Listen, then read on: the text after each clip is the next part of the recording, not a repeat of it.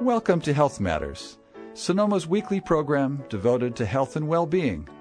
Each week, through interviews, editorials, and listener participation, we will explore topics and issues of contemporary medicine and its relationship to the lifestyles of our community. Our goal is to provide you with information and resources to help you achieve and maintain what you deserve, a happy, healthy, and productive life. I'm your host, Dr. Ned Hoke, a veteran in natural methods healthcare, speaking with you today from Sonoma Valley, California, for an hour of health topic digestion and discussion. Please stay with us.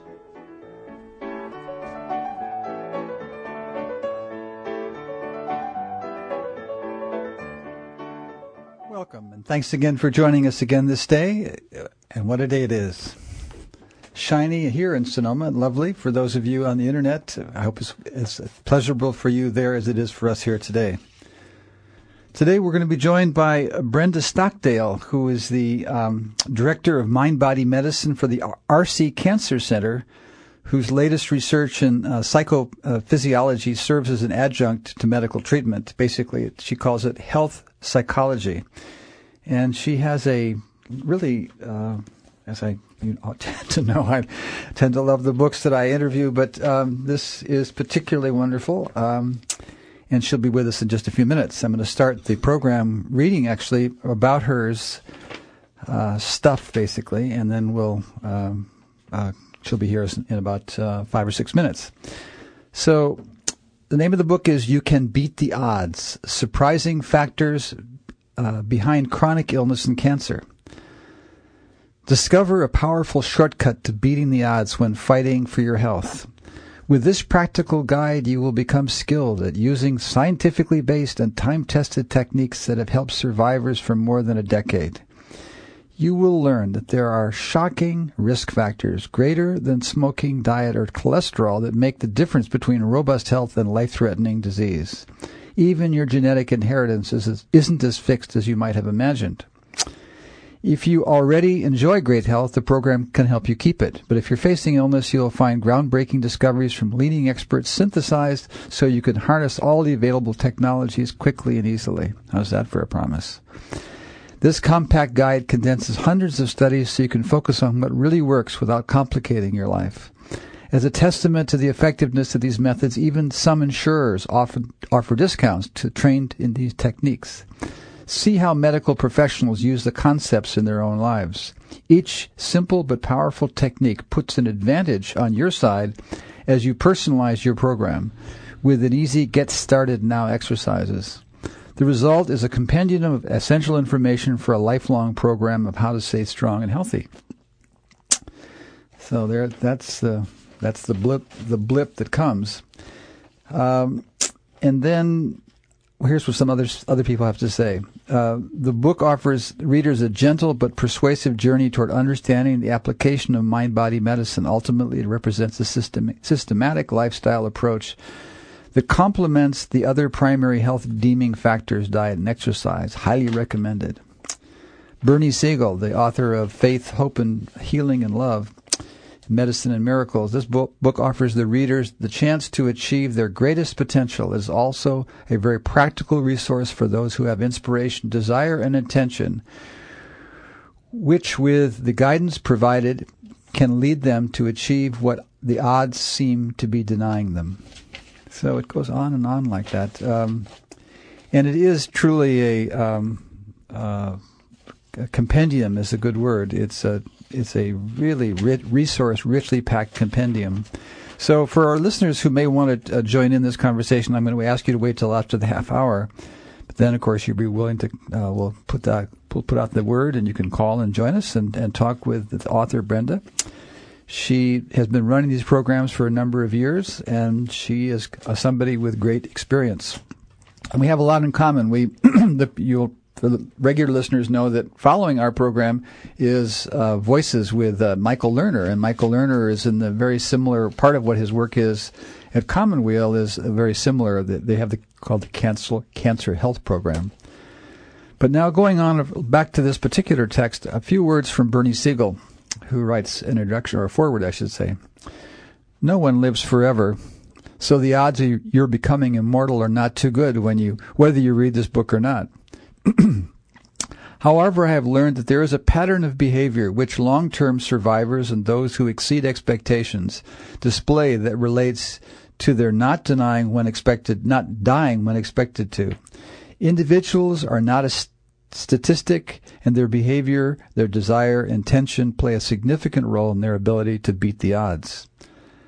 Decades ago, psychologist Bruno Kulfer was able to predict correctly from personality profiles alone in 19 out of 24 cases who would have a slow-growing tumor and who would have a rapidly growing tumor.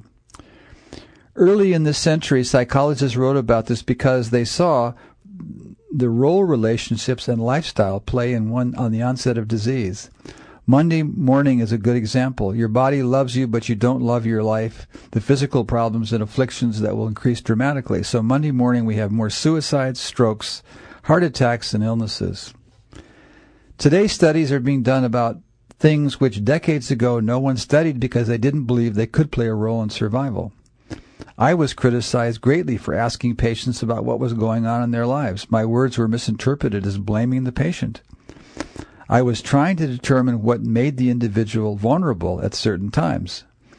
Today's studies revealed the benefits of laughter in survival of cancer patients, how loneliness affects the genes which control the immune function, how women live longer than men, married men live longer than single men in the same cancers. It is not about female hormones protecting women and men who sleep with them, but it's about the relationships and connections and their role in survival. However, I'm also trying to teach people not to live a role, as I see women dying when kids leave home and men getting sick when they can't work anymore. Years ago, psychologists and Jungian therapists saw cancer as a growth gone wrong, a message to people to take a new road in their lives. Psychiatrist Carl Menninger told me he was going to write a book entitled 12 Hopeless Cases, about 12 people who were alive and well after being told they were all going to die. Why did they survive? Because of the changes they made in their lives? He said to me after my book, Love, Medicine, and Miracles, came about, I don't have to write about it because you have. I saw this happen when I founded ECAP in 1978, when a patient of mine said to me, I need to know how to live between office visits. To make a long story short, I noticed when you help people live, they didn't die when they were supposed to. They literally saved their lives by starting to live authentically based on what made them happy, and not just living the way the authorities in their life imposed upon them. Mind and body are a unit. I learned about the use of dreams and the spontaneous drawings in diagnosing and treating disease. Carl Jung interpreted a dream and correctly diagnosed a brain tumor. I have never met a medical student who had been told that. When people draw their treatment as the devil giving them poison, or say they hate their doctor more than the cancer because doctors made them bald, ugly, and horrible, they have a problem with treatment and the side effects. The mind is a powerful thing and can kill or cure based on the person, what the person believes. Words are hypnotic when they come from an authority, and they can become swords. What I try to do, and this book helps us understand, is to look at what our potential is and try to achieve it. What we are capable of is the question. When one is brought up with love and self-worth and self-esteem, one does not fear becoming a responsible participant in one's life rather than a submissive, suffering patient. So read on and put the information and inspiration together. The results will impress you as they did me many years ago. So there's the gift of the voice of Bernie Siegel, and he writes very well about that. So while we're waiting for our guest, what else will I do? She should be here in just a moment. In fact, she's 20 seconds late, but we can forgive her. Let's hope she has the right phone number. Anyway, let's see.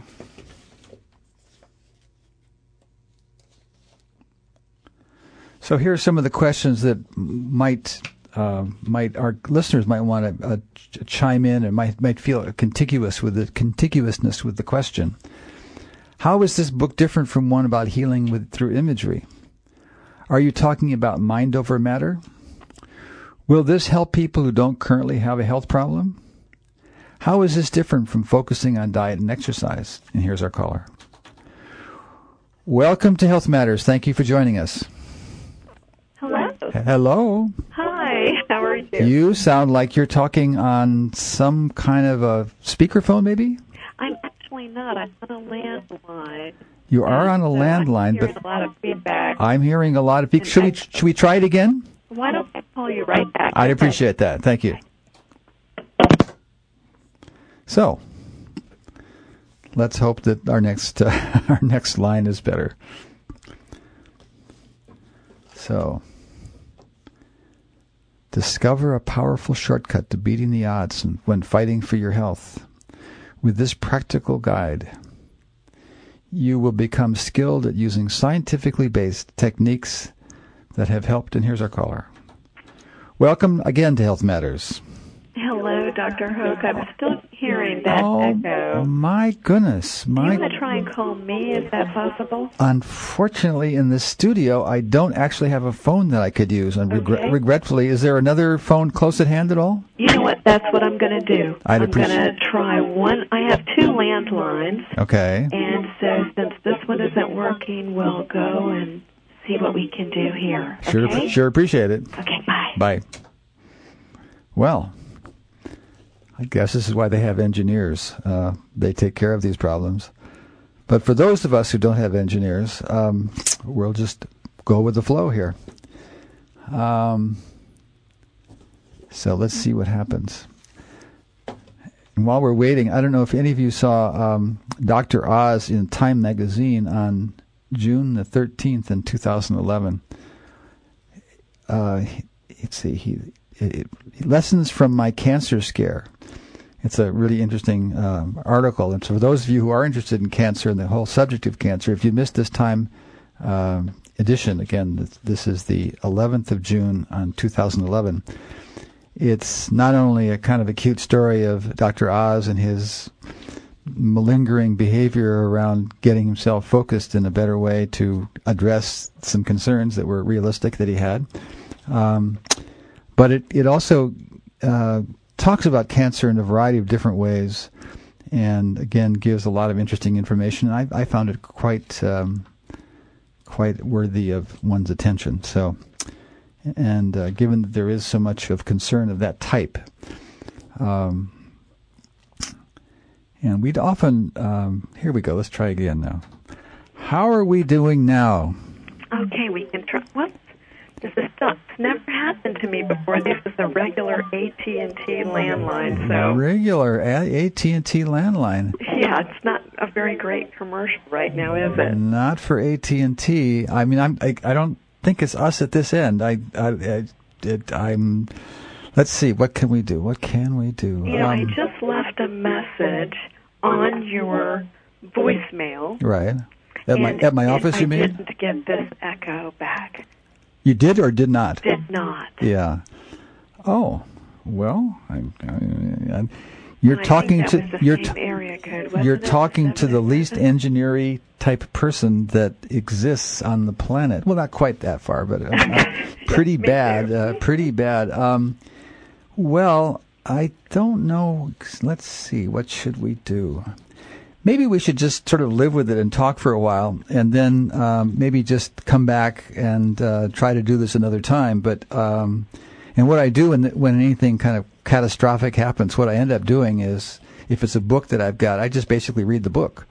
And there's a lot to read in this book, and it's for those. But there's a couple of questions that I could ask. Our listeners have been acquainted already with. I've read the introduction. I read the foreword by Bernie, and I started to read some of the launching the program from Optimal Immunity. Let's see. I'm still just struggling here. maybe we could just start. We'll just deal with it. Audience. This is the technological age. Every so often there's a screw up, and we're just going to live with it for a while. We can have everybody practice some stress management. There we go. Myself included, right? There we go. Well, anyway, we're talking to Brenda Stockdale, the author of You Can Beat the Odds, Surprising Factors Behind Chronic Illness and Cancer, 6-week breakthrough program for optimal immunity. Now, when I first saw that cover, I actually told your publicist, I said, well, I put the book aside a little bit because it sounded like sort of one more of those books. And so it took me a while to pick it up. And but what it is not what I thought it might be, which is it really is an in-depth, very in-depth is the right word, very complex recitation of the what is largely public knowledge, but it isn't usually organized in such a concentrated way, and when about psychoneuroimmunology, and maybe we could start by talking about, you could help for our listeners, you could define health psychology. Okay, well, that's an easy thing to do because recent advances in technology allow us to peer into thoughts, behaviors, and emotional states, and then track their effects on the body. And so health psychology helps us take advantage of the methods that have been clinically proven to enhance our health. In fact, some of these methods are so well documented that even insurers, who of course their interest is at the bottom line, to adopt actual behavioral medicine codes for the reimbursement of these new methods. So it's exciting that, and this has just happened in the last 5 years, so it's exciting that we've seen so much evidence that these methods can actually be effective and reduce healthcare costs. And that must, of course, inspire the insurance companies, exactly as you say. I guess one of the things our listeners are probably going to say to us, or say to themselves, perhaps, and this is, I was talking to Gabor Mate the other day, and I think I posed the same question to him. I said, why does it happen that these techniques, technologies, these practices are, again, still so radically new from the point of view of the regular practice of medicine? And Gabor Mate's response was, well, there's no way to make anybody any money with it, and so it doesn't have any traction in the capitalist commercial world, basically. So, but you're saying that the good news is that even the capitalists are getting a hold of this stuff because they're looking at it as having the potential of saving them money. Exactly, and I love Gabor Mate. I just think his book, When the Body Says No, is a work of art. Yes, absolutely. And truly, what he says is true, but we are seeing the beginning of a shift in the last few years with insurers recognizing the potential, but there's still a lag, and the reasons may be well due to what he describes, because traditionally in physician CME programming or continuing medical education programming, the focus has often been on what you're going to write a prescription for. Or what's billable. Yeah, and these methods actually take a bit of time to teach. Mm-hmm. So we're still looking at not only some uptime in the form of practitioner education, but also in providing it to patients at medical centers. Now, isn't that a good bit of your work, going from place to place? And when you do that, aren't you? You're carrying this water, aren't you? In medical education, I'm looking at your schedule, at least around the East, anyway. Yeah, the exciting thing is that I have been asked to present for physicians continuing medical education programming, and the response has been enormous. Physicians are often astonished at the level of evidence that we have now. Mm-hmm. And then we're also fortunate that here in Atlanta and New England and other places that medical centers are now asking someone like myself to come on staff or come inside and actually educate patients about these methods free of charge. Mm. And now you've done, I guess you did training at Harvard and probably some teaching as well, and you've done, like you say, throughout the East Coast. And of course you recognize our own group out here, Commonweal, and some of their work. Group. I mean, Rachel, Naomi Rimmon, and Michael Lerner. Right. They're heroes of mine. Well, and probably they should be. They certainly have carried this water a long time and done a nice job with it. So that we do have these things available to us. These things are really part of our. They're not, if not part of our everyday existence. They're close enough at hand. So our listeners here in Sonoma, our listeners, one way or another, they can plug into this. And of course, you do have a website. You might want to give your website, by the way, Brenda. Okay, it's my name, BrendaStockdale.com, mm-hmm. and there's a lot of resources there folks can take advantage of. And they can go there and they can listen to some what they call some audio tapes, some stress busting audios and something, and all these different things. So now you yourself had a life-threatening illness, and how you found your way to the work you're doing had something to do with that. Do you want to say a word or two about that? Oh, I'd be happy to. Fortunately, folks like Rachel, Naomi Rimmon, Michael Lerner, and others we've spoken of have paved the way. So when I was diagnosed at the Mayo Clinic, and the only options were medications it was systemic lupus, and it was just Plaquenil and steroids.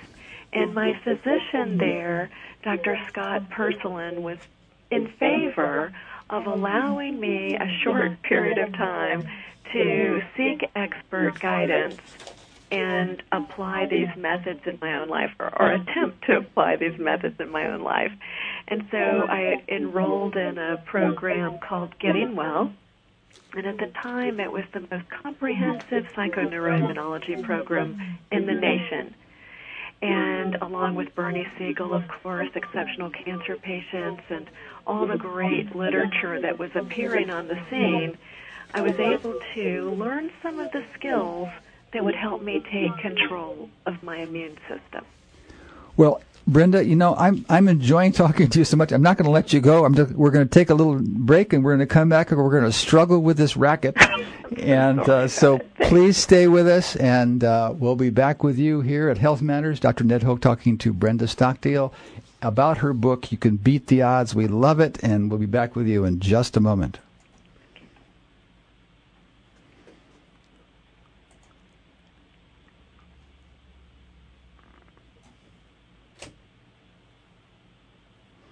If we can get this to work.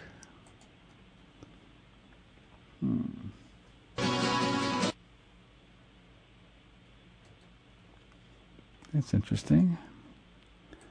We're having all kinds of technical problems today. Even our break period here doesn't seem to be. There it comes. If your nonprofit group would like to have your announcements on Sonoma Sun FM, your nonprofit Sonoma Sun to have your announcements on Sonoma Sun at 164 West Sonoma Sun at 1 between 11 and noon Street on Thursdays and Saturdays. Well, that didn't work very well either. We're just doing great today. So, oh well. I know. Oh well. Well, now some. Just to get right into some hard spaces here, for the people who are not so verbal and who are not necessarily drawn to this kind of literature world, maybe you could start right away and give us a sample of how this work is applied to people who are not like you and me, who are word junkies, and people who also have maybe a certain kind of education, a certain kind of need, even really, but at the same time they have the need, but they don't have this particular background or tools or whatever we could call whatever it is we have. Let's give this a sample or a sense of a kind of person that you worked with, and somebody, like I say, who's less in the verbal area and less well educated or less privileged, really, even in one way or another. Whether it's, sometimes I wonder if it's privilege, but do you see where I'm going? If I may, I think what you're really saying is, what if you're just not a big reader and pursuing this line of thought? Right. And it's a good question, because there is no one right way to heal, as you know. And while there are principles at play, it's a highly individualized dynamic. For example, fascination and purpose are actually two states that influence the behavior of our natural killer cells, which is, of course, an essential component of our immune system. But what fascinates each of us is different, and the way we construct meaning and purpose in our lives varies from person to person. So when we work or present to a group of individuals, we're really talking about something they can take home and apply to their unique life. And an example of that might be, I was referred to work with a woman who had cardiomyopathy, and she really needed a pacemaker, and the idea of it was rather terrifying. She was having a lot of anxiety, etc. And as we worked together, we focused on some of the psychophysiological techniques, biofeedback, diaphragmatic breathing, etc. And she was able to reduce her anxiety, but there was no crossover effect. She still needed that pacemaker, and she was at peace with that. But in one of that last session, she happened to say something, and I asked her, well, what room in the house are you spending the most time in the evenings? And she said, well, it was the living room where she and her husband played cards or games, watched TV, and read. And it just so happened, as she described the room to me, on either side of the television were two urns, one of his mother and one for hers. And needless to say, she found a new home for the urns, and she doesn't need a pacemaker anymore. So sometimes it's not necessarily anything complicated, but a relatively simple and subtle adjustment, such as something in our environment. Bearing this out is a Harvard study where elderly people were exposed to fleeting messages linking positive traits to the aging process, such as wisdom or experience, and the results in physical stamina, measurable results in strength and physical stamina, were the equivalent of what would be seen in a 12-week exercise program. Just huge. Isn't that wonderful? Yes, so sometimes it's just that small change in our environment that can make this huge difference.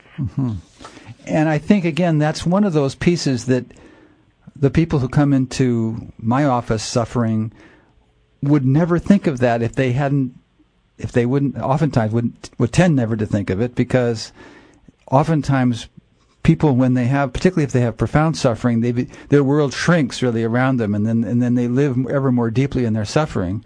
And so the creativity that it takes to reach out and to find the small thing, possibly, hopefully even, that might make the difference isn't available simply because of the contraction that the person's attention has, even if they know all that they might know. So the business of being able to help people discover those little pieces comes with the kind of, my experience anyway, comes with the kind of programs that people like you offer, which then take people methodically through a series of behaviors that are as appropriate as possible to their particular environment and their particular situation and desires and willingness and so on.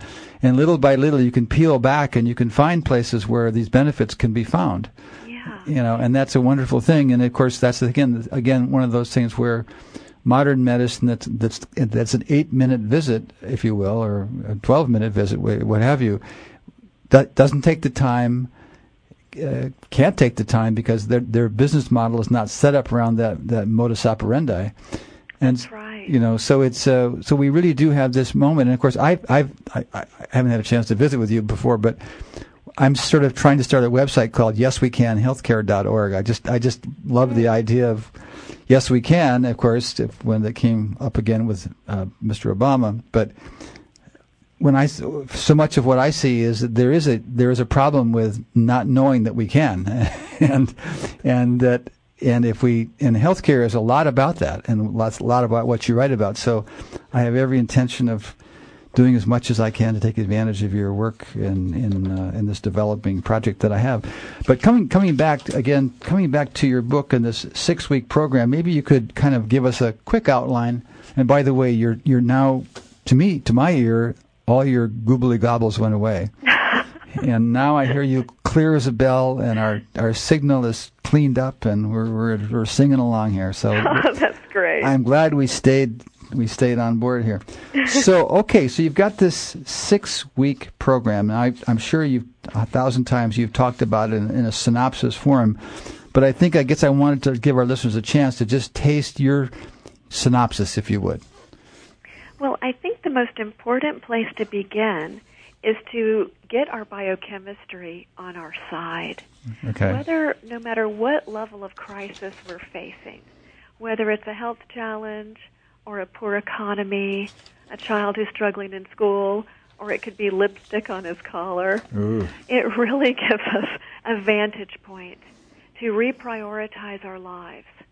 And when we do that, and when we can pause, we can then begin to make a shift and choose a frame of reference that's in our best interest. But that is almost impossible if our brain is being flooded by stress hormones or we're in fight or flight. And unfortunately, for most of us in our culture, we've become habituated to high levels of stress hormones and may not even recognize that we're stewing in our own juices, so to speak. It's part of our everyday food, and if we don't have it, then we go get another cup of it.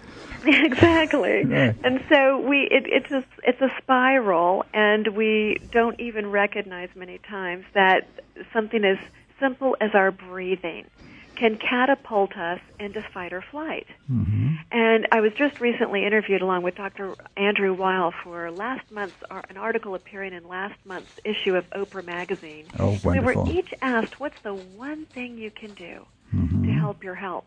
And we both answered, breathe correctly. Well, Andy in his breathing, I give it to people all the time. Exactly. And in Chinese medicine, we call it hyperdiaphragm, but really what it is, it's also a shutdown between the gradient pressure of the chest cavity and the abdominal cavity, which then creates a sense of fear in the body. So the body's living with a feeling of ongoing fear because there's this pressure gradient difference and there's this lack of this mobility of the diaphragmatic membrane. So it's, but exactly as you say, breathe. Oh, well said.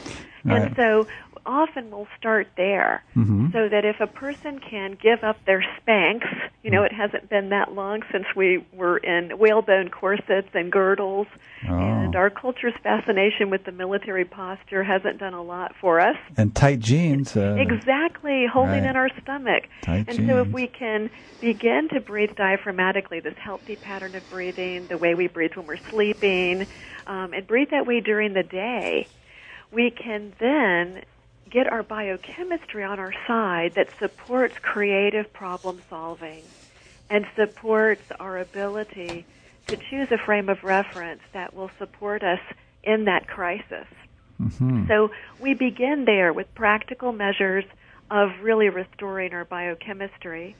And from there, we can expand and begin to take advantage of things we do in everyday life that are skills that we may not have thought of, that we have innately, that can translate into a real physical benefit. Mm-hmm. And one of those examples would be just the way we use our imagination. We think about what we're going to have for lunch. We imagine, tuna salad or turkey on rye or what we're going to wear that day. But how are we thinking about our health care? How do we feel about our doctor or the nutritional supplements we're taking? And how are we visualizing or imaging those healing modalities. And because the way our imagination works, if you just close your eyes and imagine a vacation you took recently, if you're hearing the sound, for example, of the waves crashing on the shore if you're at the beach, it stimulates the auditory cortex. If you're visualizing the scene, it's the visual cortex.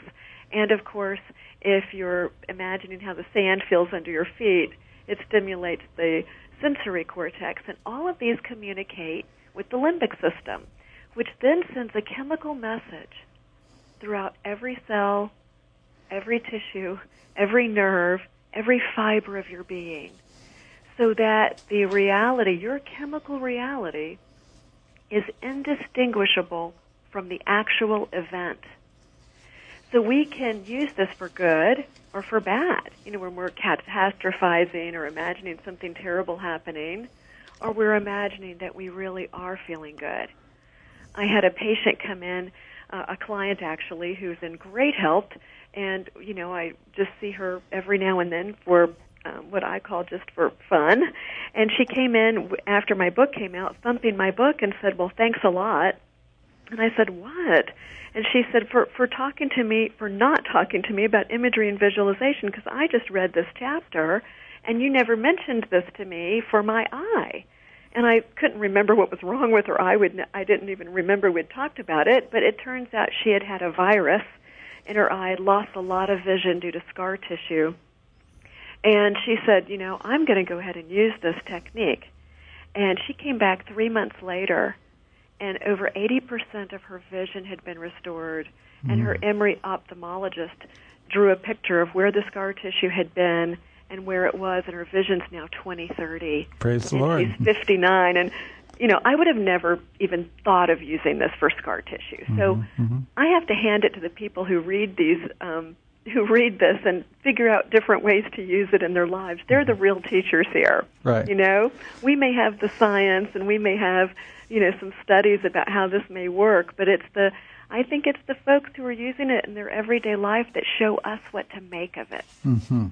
And I guess also for our listeners who don't have a life-threatening illness, for instance, that they don't have cancer or some, really catastrophic health situation, this still has a substantial role in their, and again, not even beyond the maintenance of their well-being. In fact, you write convincingly about the idea of creating a healthy and satisfying life, and as the kind of the goal of all of this. And, exactly. And I think that the direction for creating a healthy and satisfying life, while it's spoken of in a repetitious kind of way, what even Bill Gates said, they have a thing about everybody should have a chance and so on. But in terms of the how-tos and the wherefores of actually what that is. Because after all, there's a lot of people, or there's a lot of people who might say to you that you're just cherry picking the sort of the perennial wisdoms and combining that with the humanistic social sciences and avoiding evil, sin, and the harsh justice of an uncaring world. And how do you respond to those people? Well, I think what's exciting is we have evidence now for maybe what has been seen as conventional wisdom. And it's really bringing it home and laying it out with science. And because we live in a hurry and worry kind of world, I think we need hard and fast evidence to give ourselves permission to perhaps savor the moment or to design a life that suits us. Perfect. And because we don't want to innately consider our own mortality, and so if we are healthy and we're living a vital life, we may ignore some of that conventional wisdom. But then if we really see the evidence of what it could potentially do for us in enriching our life and upgrading the quality of our lives, then we may be more inclined to give it a second chance. We can operationalize the perennial wisdom. Yeah, and so we know when we think about it, I always mention in our groups, there could be a cure for whatever tomorrow. It could be I've got to stop you there because we need to take a little break if we can get this to work. Sure. We're getting better, so we're making progress. We're listening to Brenda Stockdale. We're talking about her book, You Can Beat the Odds, The Surprising Factors Behind Chronic Illness and Cancer. We'll be back with her in just a moment.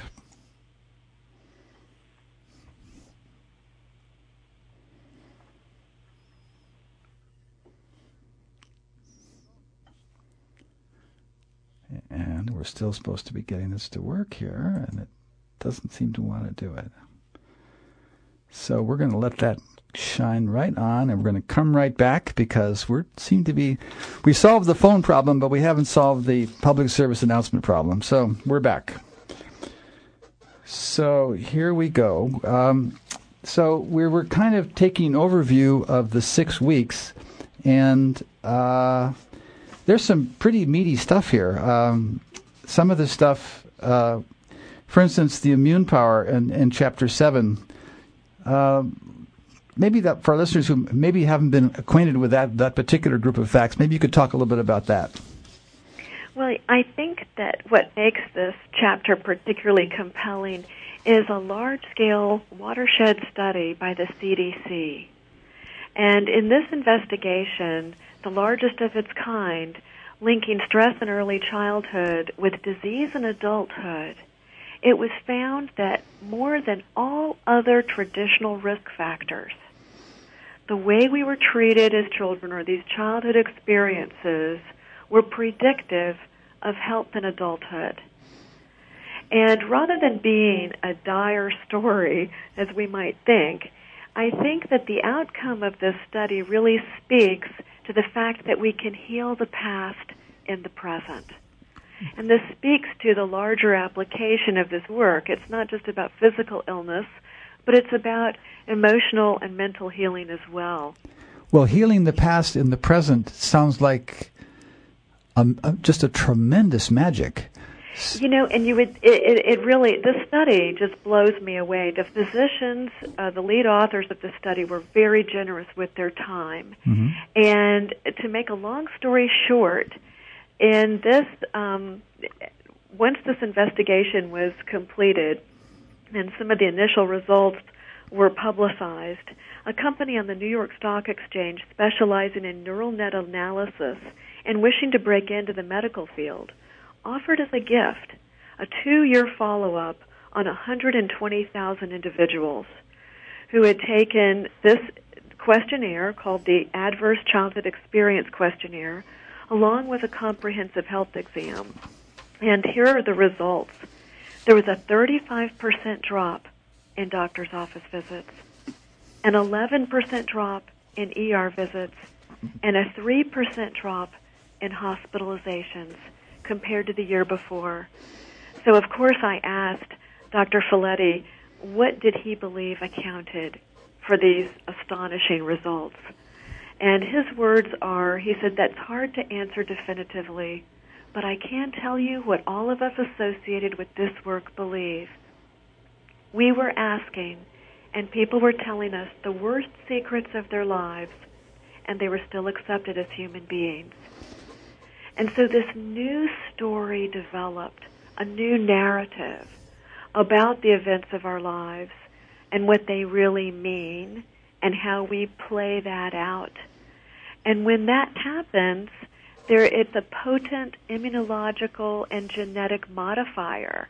We actually can stimulate healing genes, and in a rather dramatic fashion when we reframe and rewrite, so to speak, the crises of our lives.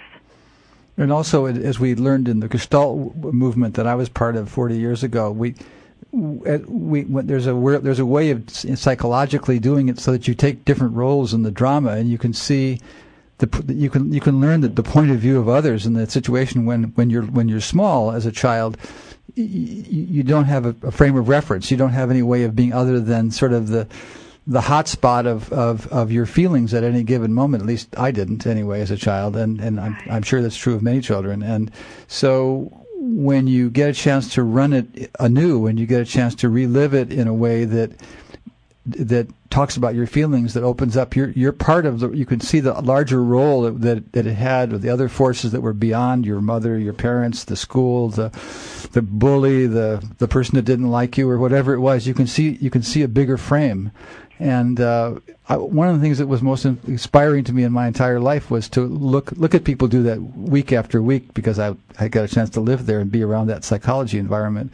And it was truly transformative to watch what people could become when they could speak their truth, when they could open up their hearts, when they could tell the most frightening, scary things that they'd ever experienced. And so, exactly as you say, here in a primary care context, we're no longer in the rarefied air of a profound psychological experience, but here, this has been, for me, it's been translated down into, I don't say down, but across the way into the primary care environment, which is what you've been able to do, or been able to document anyway. And go ahead. Yes, I echo that, with some of the most exciting things right now happening in neuroscience with functional MRIs documenting exactly what you're saying, that we can really retrain our brain. And some of these studies actually show that the amygdala, the organ that you're referring to that regulates all this, fear, there are actual structural changes that occur in the amygdala with some of this training. So it's really exciting to think what we can do neurologically and regenerating the brain while we're really empowering ourselves to improve our lives.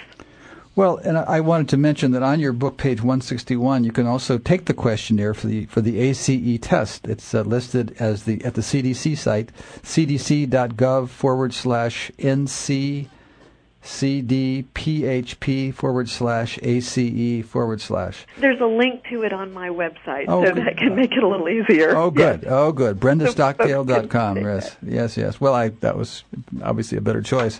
So, now, in Chinese medicine, which I'm more part of than what you're doing directly, of course, we have the Chinese have the 7 emotions and the 6 pernicious influences. And so, back 2,000 years or 5,000 years even, the Chinese were talking about the influence of sorrow, grief, fear, joy, and how these different emotions, anger, how these different emotions then reference certain organ systems. And when they said organ systems, they really meant the action of the organ, not just the organ as an isolated event, but the action of the organ in the full body expression, if you will. And so one of the magics that I've learned over the years in various trainings in this Chinese way is that the Chinese they developed this sensitivity toward seeing the influences and the consequence of long-term fear, long-term anger, long-term. They even say that there's excessive joy. That can also be damaging, and so on. And they had a way of responding to that in a Chinese medicine context. And one of the things that surprises a lot of people is that they feel so much better when they've had reasonable care in that area, and they sort of blow it off a lot of times, thinking of it as just sort of an endorphin reaction. But interestingly enough, it really is much more lettered than that, and there's quite a lot of people that have been working on this problem for a very long time. And this modern way that you're part of, which I honor completely, at the same time, it is built upon things that are really truly ancient. And of course, one of those things is the perennial wisdom and things like the world of Chinese medicine and religious teachings and so on. So we have just a few more minutes, and I wanted to not miss out on something that I've now lost track of. So I'm going to go find it here in just a second. And while you're looking, yeah, please. I'm really appreciative of you mentioning that fact, because there's a lot of misconceptions pop psychology has picked up on, fortunately, and presented into the, we now have as part of the everyday lexicon these ideas that we're talking about psychoneuroimmunology and mind-body medicine. Right. But there's some oversimplification, because people walk around believing that they can't afford the luxury of a negative thought, or that they're they can't allow themselves to experience any sadness or anger or fear, that it's somehow harmful. And I think what you're saying is important, because it's important to experience the full range of human emotions, just not get stuck in any particular one. Well, to quote you, you're saying emotions are necessary. Are necessary information is what you write. Yes. Right, exactly, yeah. Just like you're saying, and so we're just not trying to get stuck in a particular state, but that if we're sad, we're not letting it go to resentment. If we're, or actually should say, if we're angry, it's not going to resentment. If we're sad, it's not turning into despair, but we're processing it. Let's talk about how you give people guidance to learn if they feel like they're in an socially, emotionally constrained environment. Now, one of the things you talk about, of course, is the writing cure, and you might want to say a word or two about that. But also, given that patients, they have everyday lives with everyday families, and the challenge of living in an environment where your emotional presence is constrained in various ways, how do you help people address the feelings of that they don't have room to live? Whoops, I'm hearing some unable to hear you right now. I'm not sure if you I'm can hearing hear some what I'm hearing on some the other line, noises. Let's see what's I don't know what's happening at my end. I'm here. actually hearing another conversation. I'm not sure how. There's a lot of bleed through. There's a lot of problems here in this world. Can you hear me? Not at all? I don't know what the problem is. It's actually in another language. So is it another language? How exciting! Let me go look at something. I'll be right back.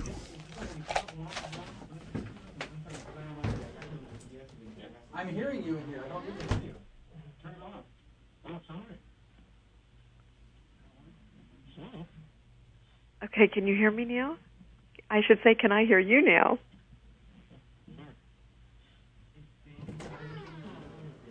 Hello? We're back. Hello? Okay, I'm still hearing someone. I don't know. We've got. I went over to the studio next, right in back of me here, and I turned off everything I thought I could turn off. But let me see. Let me listen here a little bit more. Hang on for just one more minute. We're almost done, but still, let me see. Let me take one more minute, please. Hold on.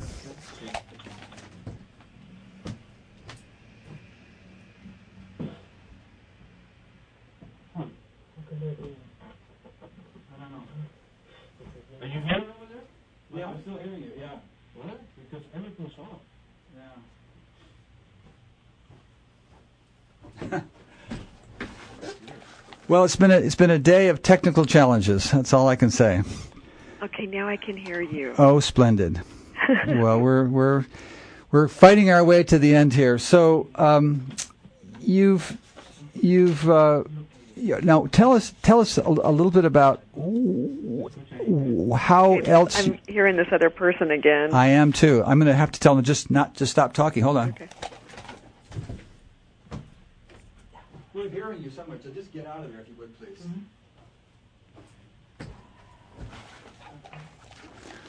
So presumably they're going to be leaving, and then we'll be able to not have to deal with it. Hold on one second.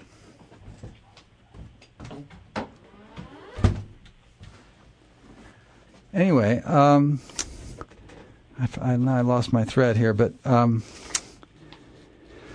well, I guess one for our listeners' benefit, you've laid out a body of information here, and just for their reference, I mean, they can probably go to your website and get some more information in terms of other people that have kind of covered this topic. Do you have any particular, maybe one or two pieces of advice for people who might want to? Is there a place they can go online to listen to more about this? Are there some references that immediately come to mind that would enable them before buying this book or before taking, really in deeply engaged in the topic as you do here? Is there a starter set somewhere? Well, on my website, there's a list of recommended resources. Mm-hmm. And also, the good thing about that we've done with the book is we've made it very simple, so that each week of the program builds on the next. Mm-hmm. And what they're able to do, and each week there's more handouts, so to speak, or information that you could use for that particular week. So then you can go back at the end of the 6 weeks and kind of a couple of months later revisit where you are and actually deepen a particular skill or method. Mm-hmm. In the meantime, on the website, there's something called Autogenics, and it's just 5 minutes, and folks can download it for free on their, iPhone or, a computer or whatever they're using. Right. And it uses a technology of sound called psychoacoustics. Mm-hmm. So they're hearing one beat in one ear, another beat in the other ear, and the brain forms this binaural beat or phantom beat. And they can follow those instructions on the CD, and then in a very short period of time, they won't need the download or the CD or the audio at all. They'll have integrated this skill. And it's something that everyone can do. It's just 5 minutes, and folks can begin to reduce stress hormones throughout the day. And then their sleep becomes more restorative, and people feel better very quickly. So there's several of those that they can download, but I would start with the Autogenics because it's short and it's easy, and the results are really good.